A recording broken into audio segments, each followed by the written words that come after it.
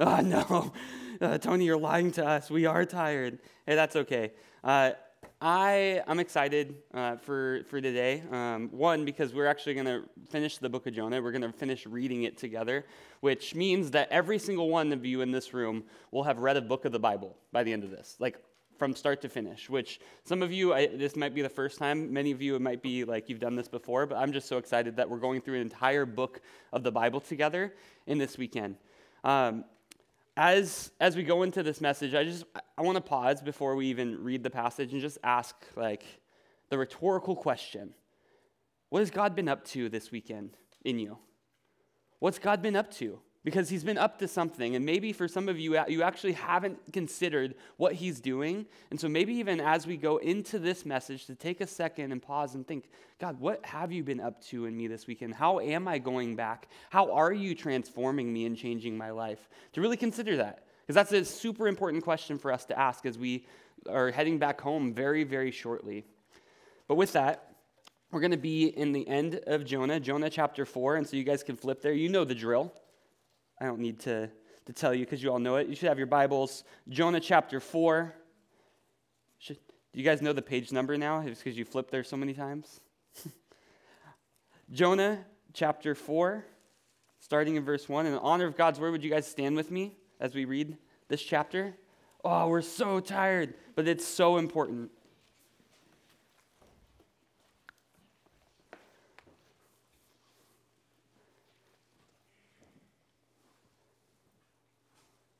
All right, Jonah 4, starting in verse 1, it says, "But it displeased Jonah exceedingly, and he was angry. And he prayed to the Lord and said, 'O Lord, is not this what I said when I was yet in my country, that is why I made haste to flee to Tarshish? For I knew that you are a gracious God and merciful, slow to anger and abounding in steadfast love, and relenting from disaster. Therefore now, O Lord, please take my life from me, for it is better for me to die than to live.' And the Lord said, 'Do you do well to be angry?' Jonah went out of the city and sat in the east of the city and made a booth for himself there. He sat under it in the shade till he should see what would become of the city. Now the Lord God appointed a plant and made it come up over Jonah, that it might be a shade over his head, to save him from his discomfort. So Jonah was exceedingly glad because of the plant. But when dawn came up the next day, God appointed a worm that attacked the plant so that it withered. When the sun rose, God appointed a scorching east wind, and the sun beat down on his head, the head of Jonah, so that he was faint. And he asked that he might die, and said, 'It is better for me to die than to live.' But God said to Jonah, 'Do you do well to be angry for the plant?' And Jonah said, 'Yes, I do well to be angry enough to die.' And the Lord said, 'You pity the plant for which you did not labor, nor did you make it grow, which came into being in a night and perished in a night. And should not I pity Nineveh, that great city in which there are more than 120,000 persons who do not know their right hand from their left, and also much cattle?'" Would you guys pray with me? Father, we stop and we acknowledge that Jonah's heart is all over the place. He runs away. He's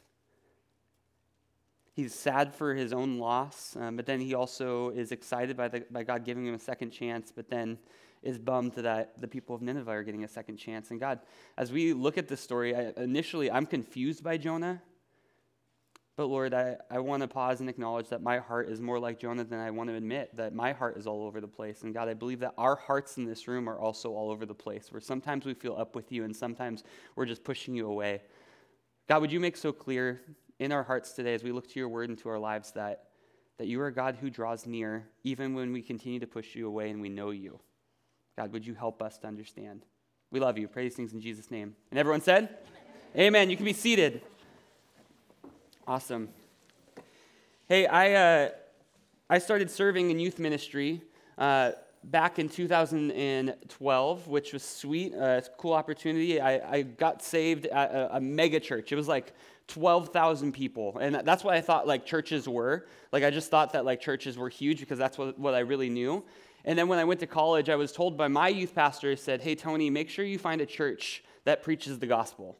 I was like, yeah, what else? He's like, no, that's it. Find a church that loves Jesus and get plugged in. And so when I was in college, I went to a church, I actually went to a church that was about 300 people. And so from 12,000 people to 300 people. And it was a very, very different experience, as you can imagine. Just getting to know like the names of everyone there, and there being 2 services instead of like 40. And I got to be a part of this youth group, and being a part of it, I actually was given a lot of responsibility in ways that I wouldn't have been given back at home just because there were so many people. And so I interned at this church and was given the opportunity to teach pretty regularly on Sundays to the youth group, which was super cool as like a college student, and especially as I knew I wanted to go into ministry. And so I was like, this is something I really want to do, and so I want to take every opportunity I can to do so. And so there was this one Sunday I was supposed to teach in the youth group on a Sunday that I was supposed to teach my junior year. And I remember I hadn't prepared in time, especially I'm the kind of person that puts things off till the last minute. Is anyone like that here? Do you put homework off till the last minute? You're like, yeah, I got homework to do today. I'm like that. And so literally on Saturday night, I stayed up late finishing my message and what I had to say. And I stayed up a little too late preparing my message. Because when I went to bed, next thing I know, I wake up to 7 missed phone calls. I checked the clock. It's 11:30 a.m. I slept through the youth group. I slept through church, the message that I was supposed to give. And in that moment, all of the waves of shame come crashing down on me of like, how embarrassing. I was given this chance to be able to take a leadership position and to teach in the youth group, and I just sleep right through it. I missed it. And so I kind of like pick up the courage to hop on the phone to call the youth pastor back and just apologize and say, I'm so sorry. This is so embarrassing. Like I should have been able to wake up and show up on time. And so I called the youth pastor, and his name's Dwayne. I called Dwayne, and I'm just like, I'm so sorry. I did not mean to do this. And he said, you know what? Hey, Tony, no problem. No one knows. No one knows. I was like, what do you mean? How did they not know? Like, I was supposed to teach today. He's like, yeah, I stepped up and I taught on your behalf. I didn't tell a single person that you were supposed to teach today. Nobody knows. You dropped the ball, but I picked it up for you. I got you, bro.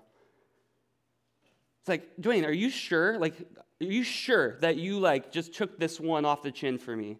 He's like, yeah, it happens. I'm here to support you and to build you up. I was blown away by that moment because really I deserved, in a sense, to like not be given a chance to teach again. I dropped the ball. I was given the chance and opportunity to do something well, and I failed. And with that, Dwayne said, you know what? This is what we do. We pick each other up, we dust each other off, and we send each other back out there. I was like, emotionally changed by that. Like that just like impacted me in a huge way that Dwayne was willing to take something off the chin for me because he cared. Aren't we drawn to stories like this? When somebody is willing to sacrifice for another, when it makes no sense for them. Like they're willing to take on shame, they're willing to take on embarrassment for us and for our mistakes. Aren't we drawn to that? I believe that we're really drawn to stories like that because it truly reflects the heart of God. That we were designed to reflect him, like we're looking at the gardener talking with Jojo. We were designed to reflect him, so when there's moments like this, we're just so blown away. And we also are blown away because it just isn't very normal that people would do this. We look out in the world and people are looking out for their best interest, right? Do you feel that way? I feel like, man, when I'm out and around, it just seems like everybody's looking out for themselves generally. And it seems to be, we see that people's heart reflexes naturally is sin, that people want to look out for their own ways. But for those who have a relationship with Jesus, God is retraining our heart reflexes to look more like his. If you have a relationship with Jesus, he is retraining you to have a heart that looks more like his. And that's exactly what we see God doing with Jonah in Jonah chapter 4. I love this chapter. I actually think for teenagers especially that chapter 4 is maybe one of the most impactful chapters of the Bible because it's showing this emotional roller coaster that I think a lot of us can relate to of, man, God, I know who you are, but there's just times where I just don't feel it. There are times that I'm missing it. There's a disconnect. And we see how God responds to Jonah in the midst of that. And it's so powerful. And so let's take a look at it today. The first point I want us to see is that even as followers of Jesus, we are going to continue to struggle with sin. Even as followers of Jesus, we're going to continue to struggle with sin. The first 3 verses, let me just read it again. But it displeased Jonah exceedingly, and he was angry. What is he angry at? He's angry at the fact that God forgave the Ninevites, that they repented and God relented from them. He's so frustrated with that. And then he prayed to the Lord and said, "O Lord, is this not what I said when I was yet in my country? That is why I made haste to flee to Tarshish, for I knew that you are a gracious God, merciful, slow to anger, and abounding in steadfast love, and relenting from disaster." And then in verse 3, "Therefore now, O Lord, please take my life from me, for it is better for me to die than to live." Jonah misses the entire point. That he was given a second chance. Like, remember as he's praying from the belly of a fish of, "God, I want to be for you. I'm going to go and do this." And he's given a second chance from God. And then when Nineveh is giving a second chance, he's so frustrated that he says he wants to die.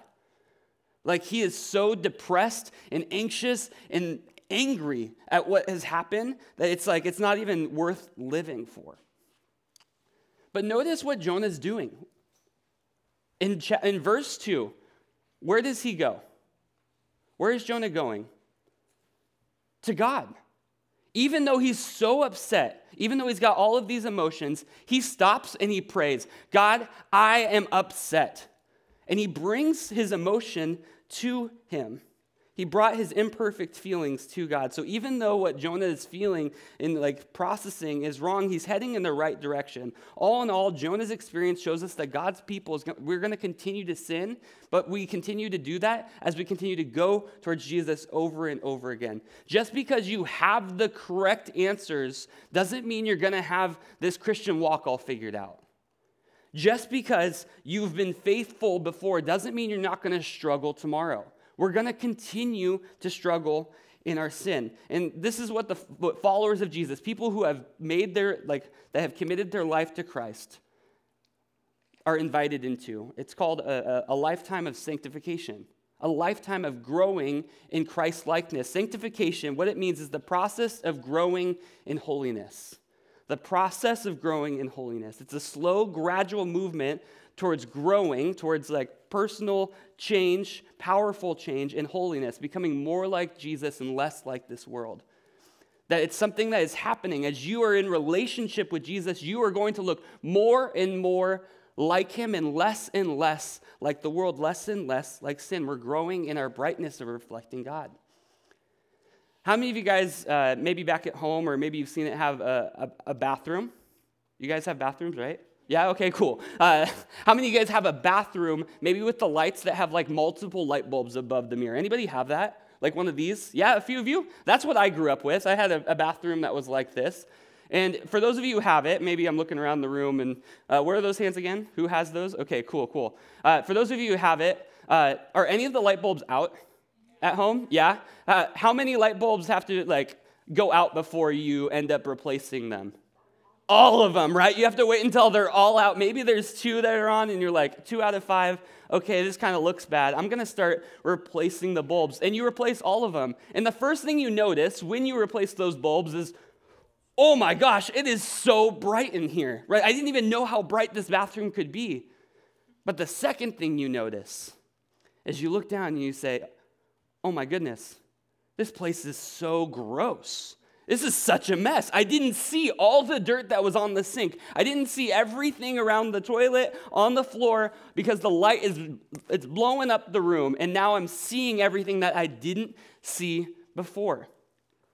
When we grow in sanctification, when we're growing in towards Jesus, looking more like him, we are getting closer and closer and closer to the light, and we are seeing more and more and more of the sin that's in our heart. It's growing, Jesus is growing brighter and brighter in us, and so we are becoming more and more like him, and we're actually hating our sin more and more. And so the challenge, the struggle continues to happen because we become more and more aware of what's going on in our heart. Sanctification means growing closer to Christ because he's making you more like him. I also, if maybe you like graphs, there's another picture I want to put up. this is what sanctification looks like. It's growing in deeper and deeper knowledge of God's holiness, but also growing deeper and deeper knowledge of our own sinfulness. And so you see the cross itself is growing bigger and bigger not because Jesus is becoming like larger in that, but our understanding of what Jesus did for us is growing in our hearts. That's what it looks like to be in relationship with God over time. The cross becomes more and more significant day by day for the life of the Christian because you are becoming more and more aware of how desperately you need Jesus. It's not that you just needed Jesus when you asked him into your heart when you were 3 years old, or you asked him to your heart last night. You need Jesus every single day, and you recognize that you need him more and more. If you are walking with Jesus, you're going to continue to struggle with sin, but get this, you're also going to grow. You're also going to become more and more like Jesus over time, and it's going to take God's timing for that to happen. Jeremiah 17:7-8 lays a picture for this. It says, "Blessed is the man who trusts in the Lord, whose trust is in the Lord. He is like a tree planted by water that sends out its roots by the stream and does not fear when heat comes, for its leaves remain green, and is not anxious in the year of drought, for it does not cease to bear fruit." I love the imagery of what it looks like to grow in relationship with God. It's like being like a tree planted by the water. For so many of us, we don't notice trees growing. Like, obviously, if it's a new tree, a little sapling, and it grows, you notice it. But when a tree is full grown, when it's grown up, you don't notice when it's grown 6 inches. It's growing, but we're not taking notice of it. But still, it takes so long for it to grow, and it's so easy to miss if we're not looking for it. When we're growing in our relationship with Jesus, if you have faith, you are growing so slowly, but it is happening. And so I want to say this. If you look back on your Christian life and you see any ounce, any movement towards Jesus, that is reason to praise God for what he's doing. Because you cannot grow towards God on your own. You are incapable of growing towards God on your own. You need his work to be working in your life, which is so powerful when we look back and we see God working and making us look more like him as we maybe even begin to say no to things that we used to say yes to so easily before. When we begin to struggle with things that maybe weren't a struggle before because we just gave into it. That is God working in our life, and that is powerful. I don't think we give it enough credit.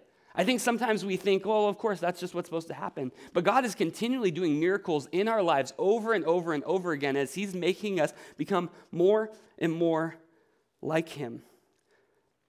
Jonah is running towards God even though he's in the wrong. It's a struggle that is happening here. But I love that God responds to him in this struggle, not with disappointment, but with love. You see, God continues to pursue us. He continues to pursue Jonah. Look at the next few verses. Look at verse 4. And the Lord said, "Jonah, do you do well to be angry?" Jonah, does this make sense to be angry about this? I think there might be far greater things for you to be upset about, Jonah. I love how God doesn't just allow Jonah to remain sulking in this moment, just to remain complaining, but he's going to continue to work. He's going to continue to direct him towards himself. Look at verse 5. Jonah went out of the city and sat to the east of the city and made a booth for himself there. And he sat under it in the shade till he should see what would become of the city. Now the Lord God appointed a plant and made it come up over Jonah, that it might be a shade over his head to save him from his discomfort. So Jonah was exceedingly glad because of the plant. But when dawn came up the next day, God appointed a worm and attacked the plant, so it withered. When the sun rose, God appointed a scorching east wind, and the sun beat down on the head of Jonah, so that he was faint. And he asked that he might die and said, "It is better for me to die than to live." But God said to Jonah, "Jonah, do you do well? Is it right for you to be angry about this plant?" And he said, "Yes, I do well to be angry enough to die." And the Lord said, "You pity the plant for which you did not labor, nor did you make it grow, which came into being in a night and perished in a night." Jonah, to kind of like give you a quick recap of what is going on in this second, Jonah is sitting outside the city, seeing like maybe God's going to come through on his end. Maybe God's going to respond to Nineveh in the way that Jonah wants him to. And so he's waiting to watch it. And God causes a plant to grow. somehow, some way, miraculously, and he is under it, and it's protecting him from the sun. And of course, in this place, it would have been very, very hot. And so that would have been really helpful to stay out of the sun a bit. But of course, when he wakes up the next day, the plant's gone, and he wakes up to just a scorching heat. And he's so frustrated, like, can't anything go my way? He's talking about with the lemonade, like, can't anything go the way that I want it? Jonah is so upset that this plant has withered and is gone. And here God is pointing out that Jonah cares more about a plant dying than the idea of Nineveh dealing with God's punishment. If I were God in this situation, I would be so annoyed. Like, Jonah, when are you gonna get it? Like, come on, what can I do to help you understand? Haven't you learned anything, buddy? Like, haven't you learned from what we've gone through? Do you ever feel like you're just like a mistake away from pushing God too far away? Have you ever felt that way? You're just like, man, I'm so in the wrong. If I just mess up one more time, he's just going to be done with me. I look at a story like this, and I mean, that's what I would think that God would respond to that. Of just like, Jonah, you've messed up. You've done too much bad. Like, God, if I were like you, that's how I would respond. There's this story of a guy who was on vacation who went hang gliding, and it didn't really go so well for him. And instead of explaining it, I thought that I would actually show you guys this story. It's about a minute long, and so you guys can look at the screens for the story. Hanging on for dear life. 3, 2, 1, go. Run. The guy in a plaid shirt and white helmet realized the second after takeoff from a 4,000-foot mountaintop that he was not attacked. Rider. The pilot apparently forgot to hook him up. The tourist from Florida hangs onto the bar with one hand and the pilot with his other hand. The pilot does his best to steer with one arm while grasping onto his passenger with the other. I was just trying to stay calm, just trying to hold on for dear life. The danger was real. Imagine falling from this height. I looked down once and I thought to myself, this is it, I'm gonna fall to my death. I'm a goner. Both men are struggling. The tourist, Chris Gursky, goes from clinging to the pilot around his shoulders to barely hanging on to his leg. I didn't have much grip left to me at all. My hand was opening, I was slipping, I had his pant leg, that was about it. After 2 minutes and 14 seconds, they got close enough to Earth that Gursky let go. He hit the ground hard and broke his wrist. He also tore his bicep from holding on with such a tight grip for all that time. An eternity when you think you're going to plummet to your death. The auto parts manager is now back home near Tampa, but he will never forget that terrifying ride.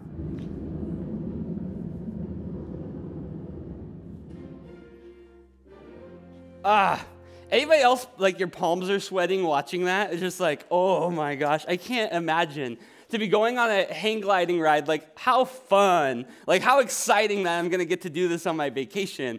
And all of a sudden realizing you're taking off and you're like, oh no, my life is in my hands right now. If I let go, I'm going down. It's crazy how he holds on, and he's giving everything that he can. Like, really, think of how tightly would you be holding on in that situation? You'd be given everything you've got, but if you slipped, you're through, right? I think sometimes we think of our relationship with God that it's, man, I just need to hold on tighter, because if I let go right here, I'm a goner. God is going to just let me plummet. Like, he's just going to let me go. We sometimes can be convinced that if we are the ones who are holding on tight enough to God, to our relationship with him, that if we're just one mistake from slipping away, that God's just going to let us drop. Can I just tell you right now, that couldn't be further from the truth. That is not a picture of what it looks like to be in relationship with God. God has you secure. He is holding you onto you so much more tightly than you could ever hold on to him. You are secure in him. And the cross continues to be sufficient for you. That God is continuing to offer you himself, that he's available, merciful, good, and sovereign, continually offering himself to you. So even if you have been in relationship with Jesus and you feel like, man, I keep getting things wrong, the gospel still is offered. It still applies to you. God continues to offer himself to you. God moves towards us, even in our mistakes, even in our anxieties, even in our fears, even in our depression, even in the hardest of heart, he continues to move towards you. Even when you try to push him away, he seeks after you. I love that when Jonah is praying to God and complaining about things he shouldn't be complaining about, God takes it as an opportunity to love and teach Jonah in this moment. This is reflecting God's heart towards us. Is that even when you are getting things wrong, God continues to pursue each and every one of us.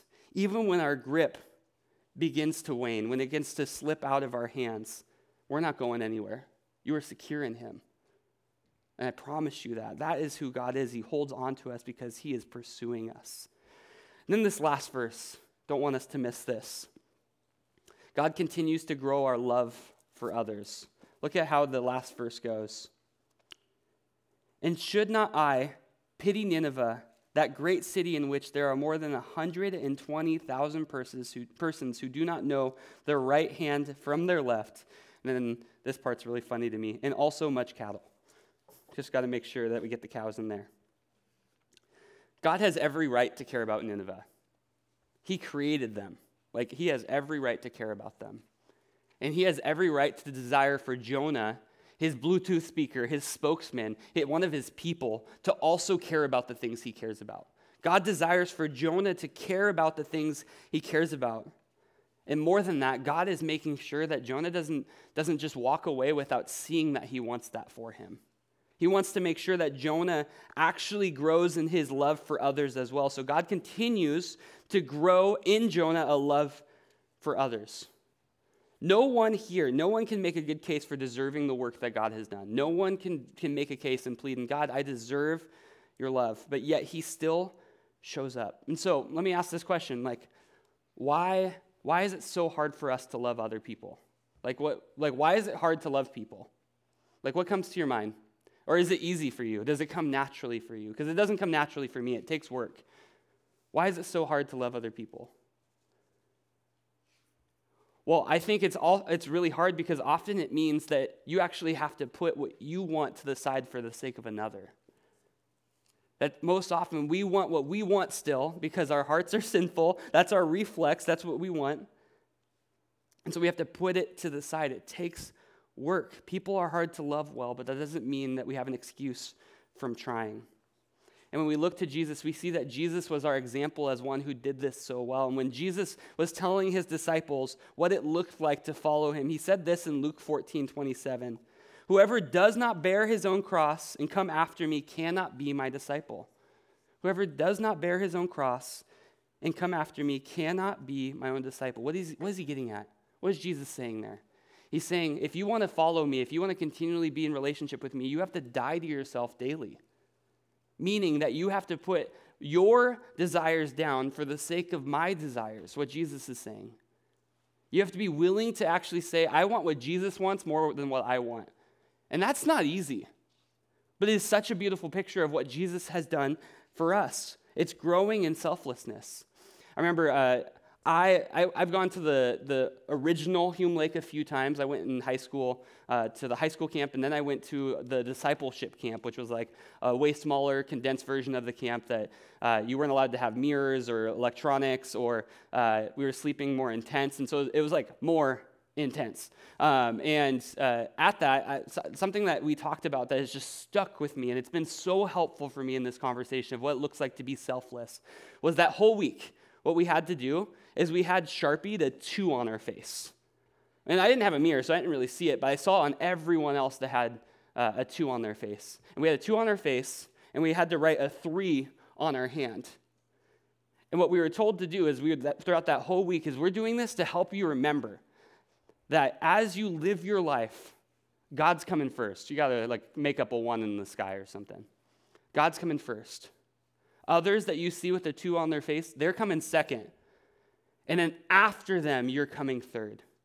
A 3 on your hand. That has been so helpful for me. Okay, Lord, I understand. I'm following you, and I'm serving others. I'm pointing them back to you, and I'm putting myself third. And what that looks like in our lives, most importantly, what that looks like is telling people about what God has done and who he is. That God is available to all. that God actually expects of us. He calls us to live a life that reflects Jesus to other people, not just reflects in passing, but tells people about Jesus. The main verse for this weekend was actually Romans 10, 11 through 17. I'm going to read the first 5 verses, which says this: "For the scripture says, everyone who believes in him will not be put to shame, for there is no distinction between Jew and Greek. For the same Lord is Lord of all, bestowing his riches on all who call on him. For everyone who calls on the name of the Lord will be saved. How then will they call on him in whom they have not believed? And how are they to believe in him of whom they have not heard? And how are they to hear without someone preaching? And how are they to preach unless they are sent? As it is written, how beautiful are the feet of those who preach the good news." If you know Jesus, man, he's talking about your feet there, that we're called to bring the good news to others. How are people going to know about Jesus if people aren't telling them? How did you come to know Jesus? Someone had to tell you. You had to be told, or you discovered a Bible on your own and you read the Gospels and you figured, oh man, this is what it looks like. But most likely, somebody told you. And so God is calling each of us to live a life that points others to Jesus. That's the greatest way that we can love others. How will they know unless they are told? We're invited into sharing the story, pushing the kingdom further. And here's one of the coolest parts about it. You're not expected to do that alone. First and foremost, you have the Holy Spirit with you, that God is with you as you go and do that. And secondly, that you have your church, that you're called to be a part of a community that's continuing to build up each other and to point others towards Jesus along the way. You don't have to do it alone. So as we wrap up Jonah 4, we see that we continue to struggle with our sin. God continues to pursue us, and God continues to grow our love for others. I want to end with this, just a quick practical guide to how we can allow God to continue retraining our love for others. What does this look like? 3 P's. If you want to keep writing, this is helpful. 3 P's. If you want to be retrained, you want to keep learning what it looks like to pursue and love others for the sake of Christ. First, it looks like praying. It looks like praying. Don't just wait for the right moment, but to actually pursue God and ask for help. God, would you actually give me a greater desire to love people? Because on my own, I don't love people well. So God, would you stir that up in my heart? And I promise you, God loves answering that prayer. Number 2, practice. Would we actually not just love people when it's easy, but would we seek opportunities to love people when it's really hard? And would we get creative? Would you consider other people in your life, maybe even in the row next to you? How can I love these people well? How can I love the people that are hard to love in my life, like my family, or the people at my school or on my teams that we just don't click? What if we actually put effort into considering, man, what does it look like to offer them the love of Christ in ways that maybe they would not expect from me?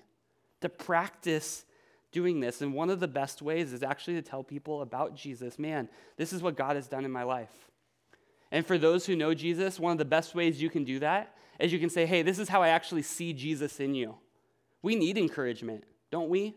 We need to be encouraged by one another. And you can offer that to another. You can help them to continue pursuing Jesus well as you tell them, hey, this is what I see in you. Keep it up. We can practice it. And then this last P, we can persist. To not throw in the towel when things get hard. I'll give you permission to throw in the towel when God throws in the towel on someone. But instead, we're going to persist and continue to love even when things get hard.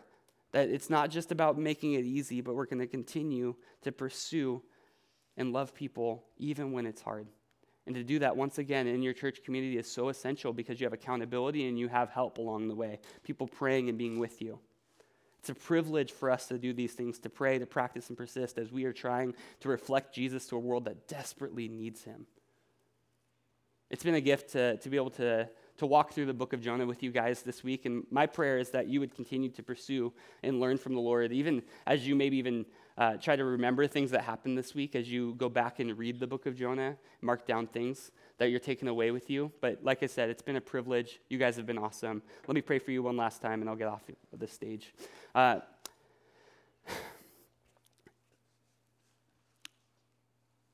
Father, I am so incredibly thankful for you. I am thankful that you are a God who knows every single story in this room, and you are leaning in towards us. Father, thank you that your heart is coming towards us when on paper it should be moving away.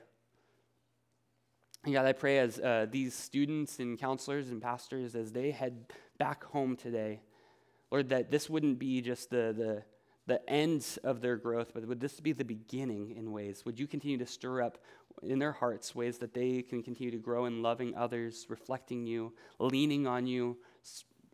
Would their communities be transformed because of these people living for you? And would you get all the credit? Would you get all of the glory because, God, you deserve it? We thank you that you are a faithful God that has worked this weekend and is not done yet. We love you, Father. Thank you for being a tender, kind, compassionate Father. Praise things in Jesus' name. Amen.